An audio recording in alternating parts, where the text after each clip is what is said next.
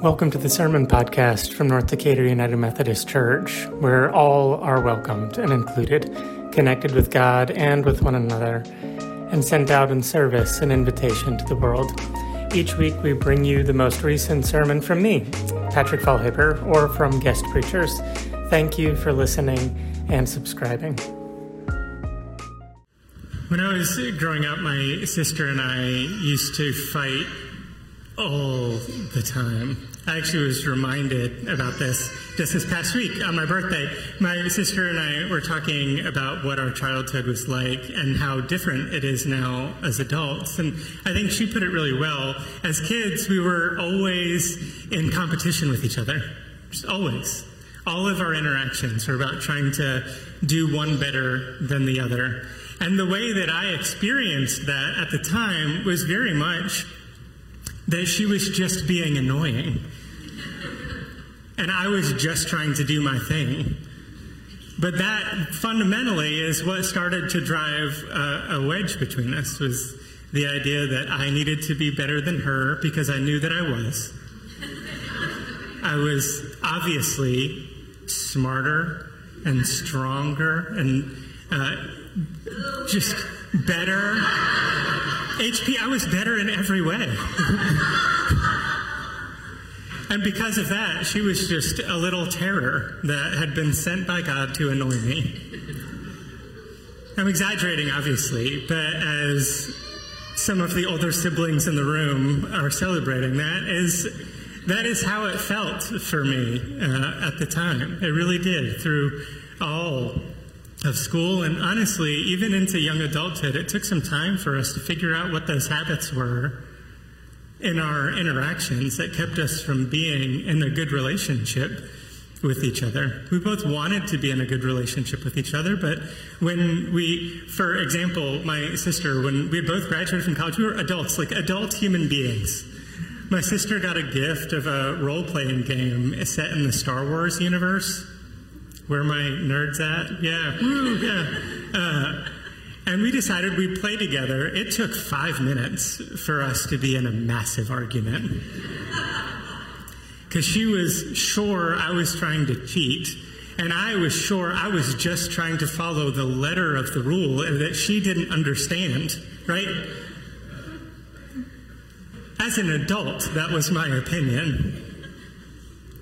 It's so weird how that happens, though. We so easily create these wedges, these barriers to us being able to relate well, and they often stem from a really strong sense of self. You know, for us as kids, we were trying to differentiate, and the way that we could try to differentiate from each other was trying to prove what I was better at and what she was worse at.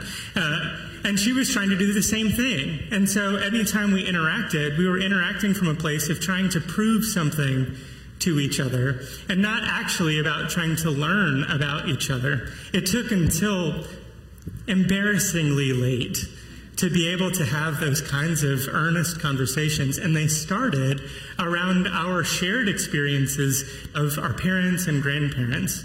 So it was those other relationships that helped us sort of get out of our own heads and our need to be right and our need to get ahead and our need to constantly be in this sort of competitive spirit. It took pivoting our language, pivoting our experience to something else for us to be able to get to anything healthy again.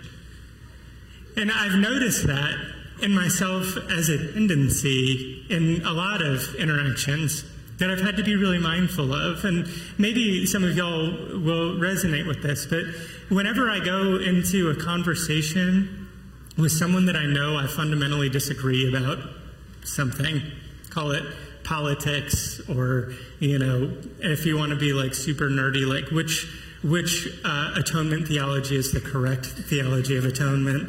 Like, if I know that we disagree, oh man, my heels are locked into the ground. I'm so sure that I am smarter than you because what you believe fundamentally is just wrong, period. So I go into those conversations prepared to prove you wrong. Anybody else resonate with this? And then if we can't prove them wrong, what do? Well, there's just no hope for them. I need to separate myself. I need to step back. This relationship has become toxic. Too close. Little too close. I got it. But you see how easy that is? Like, the toxicity is about the way that we're relating, not necessarily about the opposing viewpoint. And that seems to be the way that our culture just interacts with each other on the base level. We have our fundamental opinions that were handed to us at some point, either by family or friends, or by our own experiences of life. And then we take those experiences and interact with people who are different from us. And rather than coming with any sense of curiosity, we come with an immediate sense of judgment, an immediate sense of clarity about myself, an immediate posture of defensiveness. And it makes relating to one another nearly impossible.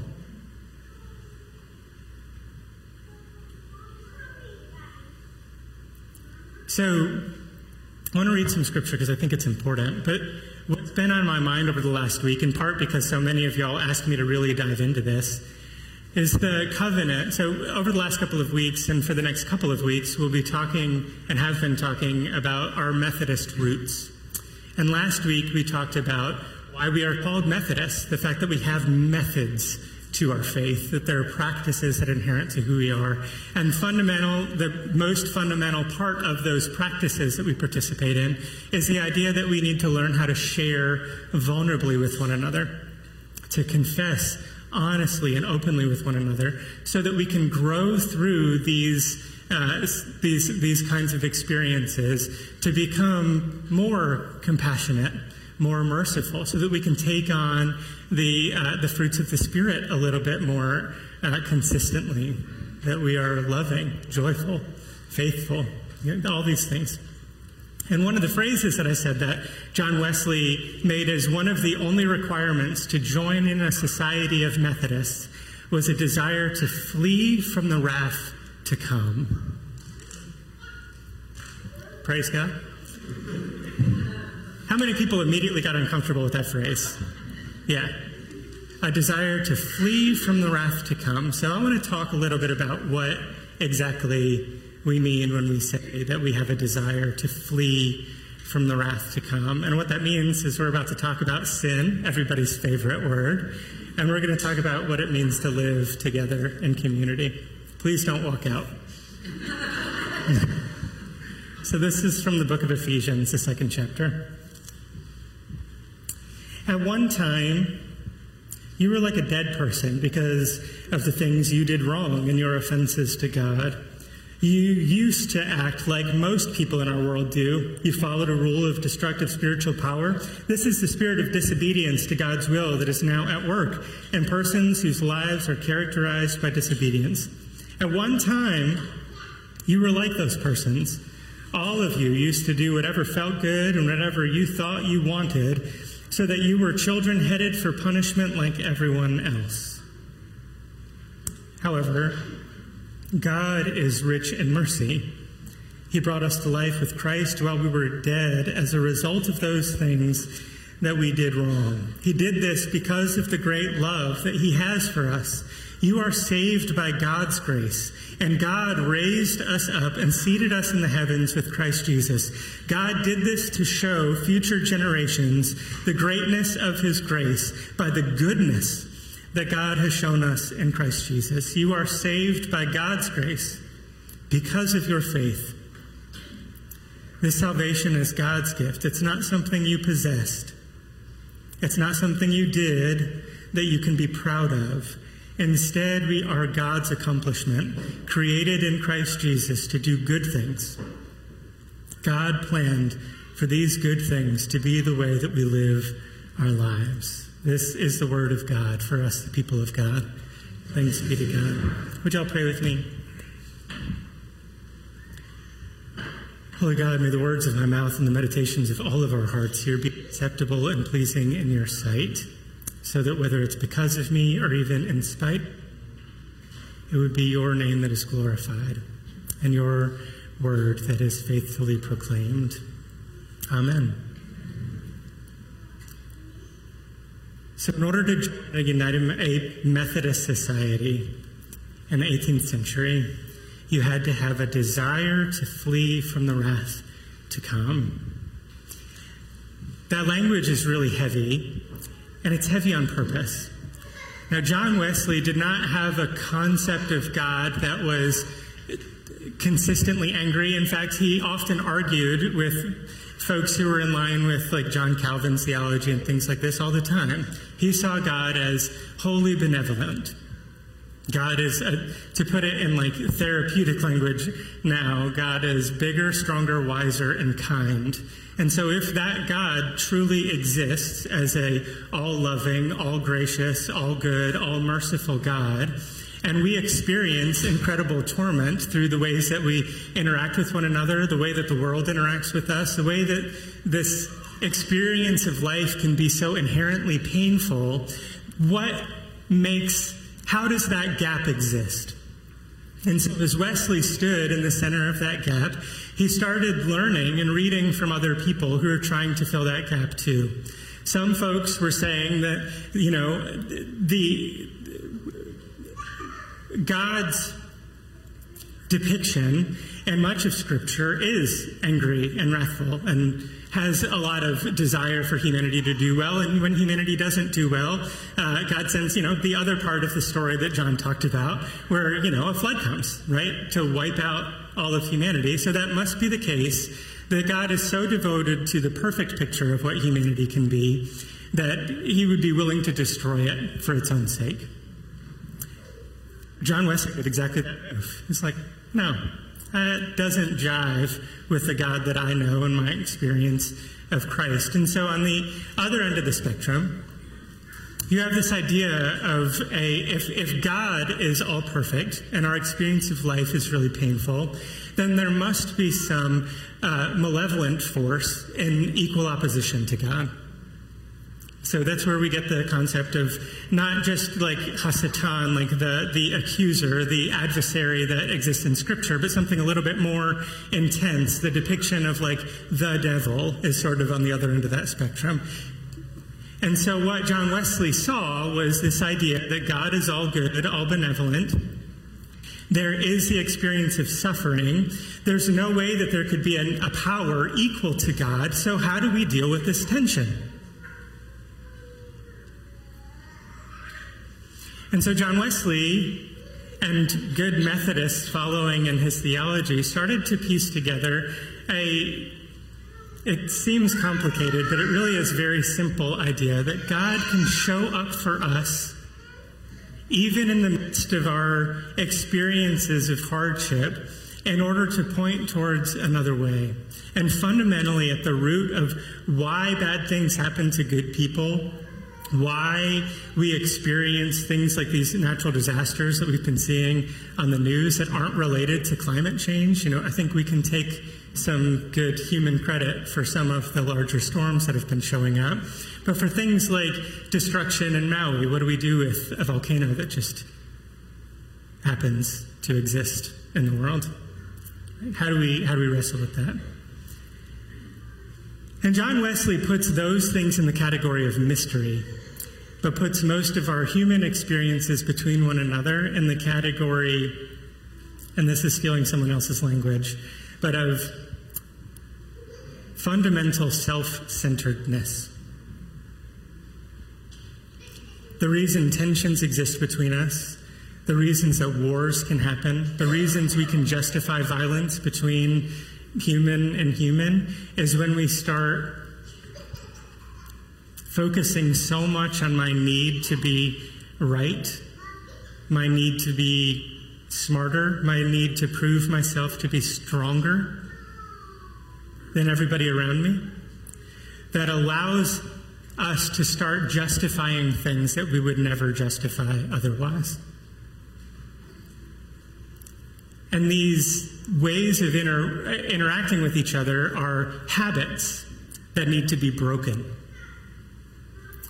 The problem is these habits are not habits that we can break ourselves. It takes a lot of work to become introspective, and it takes a lot of work to separate our identity from our sense of ego. And so one of my favorite authors, Richard Rohr, in this same line, has said really beautifully in an interview I saw recently, where he said, someone asked, Richard Rohr leads meditation, contemplative prayer practices, and he ends up having a lot of folks who interact with him who are not Christian. And what they always say is like, these meditation practices are great. I don't really know why I need to believe in Jesus for any of it. And what he always says is, I have never been able to cleanse one unhealthy thought from my life without calling on the name of Jesus to help cleanse it. Last week, another gift that came to me was the number of people in this room who are actively a part of 12-step programs. Y'all, if you are in recovery, you are not alone. But one of the fundamental pieces of that process is recognizing that in many ways you do not have control in the way that you think you do over your life, over the decisions you make, over the ways that you do or don't do the things that you want to do. All of this is held in tension with the fact that we need to call on a higher power, learn to be confessional in our lives so that we can be honest about where we are, honest about what needs to transform within us, and honest about where our dependence lies. See, so a life of faith isn't about learning how to get the theology correct in order to fix somebody else's mistaken belief about God. It's about learning how to trust in a God who is so good, so kind, so merciful, so present, that God would love even me, even you, despite whatever horrible habits you may have, despite whatever addictions might help keep you captive, whether they be chemical or otherwise, whatever keeps you from being fully you, God continues to love you through it. And so the tensions that we experience in our walk of faith, the experience of sin that we all have, and the desire to flee from a wrath to come, isn't about God's anger, about God's judgment, forcing us into some sort of eternal torture. It's about the experience of eternal torture that we feel ourselves when we actively or passively walk away from what goodness could exist in our lives if God were leading it. Because I am competitive. I am snarky. I get frustrated really easily. I don't like talking with people who disagree with me for very long. It makes my stomach hurt. And so if it weren't for God and God's call on my life to learn curiosity rather than judgment, I would be continuing to debate with my sister about stupid rules in a stupid game that we were just trying to play to have fun together. That's a habit that doesn't need to exist. But it takes me stepping out of myself and my self-centered worlds in order to step into that. That's what it means to be faithful. It means to trust that Christ, that God, that this vision of a world that is loving and merciful and kind and compassionate might actually have a place to reign, not just out there with me helping lead the charge, but in here, with me getting out of the way.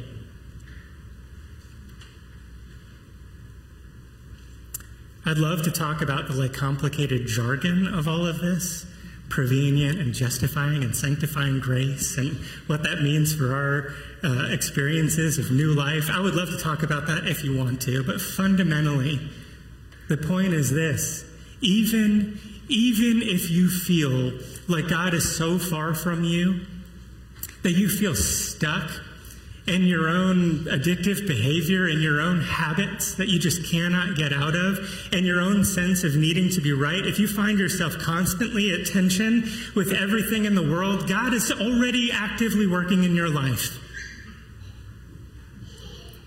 God is already working to embrace you. All it takes is to pivot your attention away from yourself, to focus on the one who is always bigger, stronger, wiser, and kind, to help see with some perspective what needs to be cleansed and how you might live compassionately with your neighbor. That is our whole work of faith, to turn our attention from me back to God and to allow that vision of a compassionate world to guide my life, rather than insisting it guide yours. You see the difference there? So my prayer is that we can make this walk together, learning to live confessionally, honestly, learning that we don't need to put on airs. We can actually just be real people living life, trusting that God will create a path where mountains are brought low and valleys lifted up, so the path might be straight to a kingdom that we have no conception of. May it be so. Amen.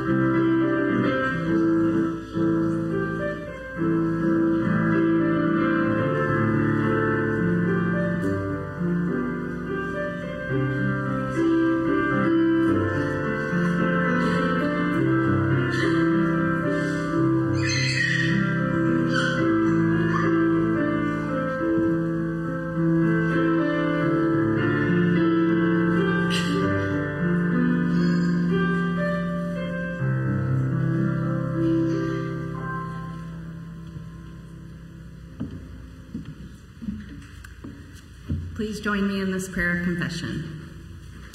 God of mercy, we confess that we have not loved our neighbors the ways in which you call us. We have not been bold in our advocacy and have not always looked for ways to include those in our community who are marginalized, oppressed, and underrepresented. We confess the times that we've chosen comfort over justice. We offer our sincerest apology to those who have not been able to participate fully in the life of the church and commit ourselves to living into our mission as a radically inclusive community.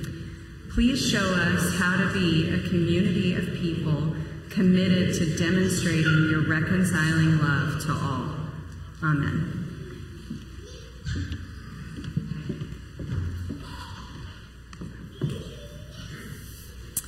Hear this good news. Jesus shared our flesh and our blood, our life and death. In Christ, God destroys the power of death and frees us from the fear and the sin that bind us. So, in the name of Jesus Christ, you are forgiven. In the name of Jesus Christ, you are forgiven. Glory to God. Amen. As we prepare to receive this morning's offering, I invite you to join me in prayer over these gifts. God, we thank you We thank you for the lives that we have. We thank you for the neighbors who sit at our sides, whether we know them or not. May our relationships in this place and beyond this place deepen, so that we might learn your abundant love for all people, including me,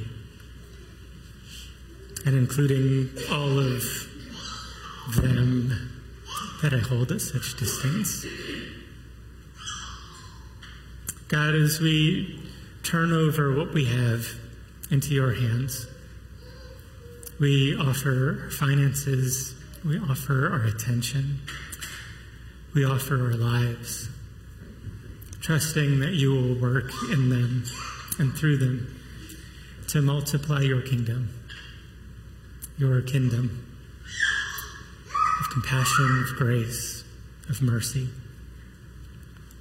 As we let go of what we have, help us to trust in who you are through Christ.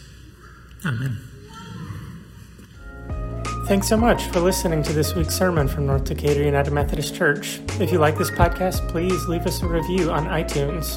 And if you want to learn more about our church, you can visit us at ndumc.org.